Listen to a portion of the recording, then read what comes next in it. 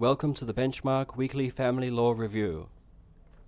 On Friday, the 3rd of November, 2023. Tanev and Bauman, Federal Circuit and Family Court of Australia, Division 1, Appellate Jurisdiction. In making parenting orders, the primary judge had failed to consider the mandatory additional considerations in Section 60cc of the Family Law Act 1975 Commonwealth and the statutory imperative in Section 65DAA. In making property orders, the primary judge had failed to discharge the obligation to enable the parties or the appellate court to identify the basis of the reasoning for the decision. Thank you for listening.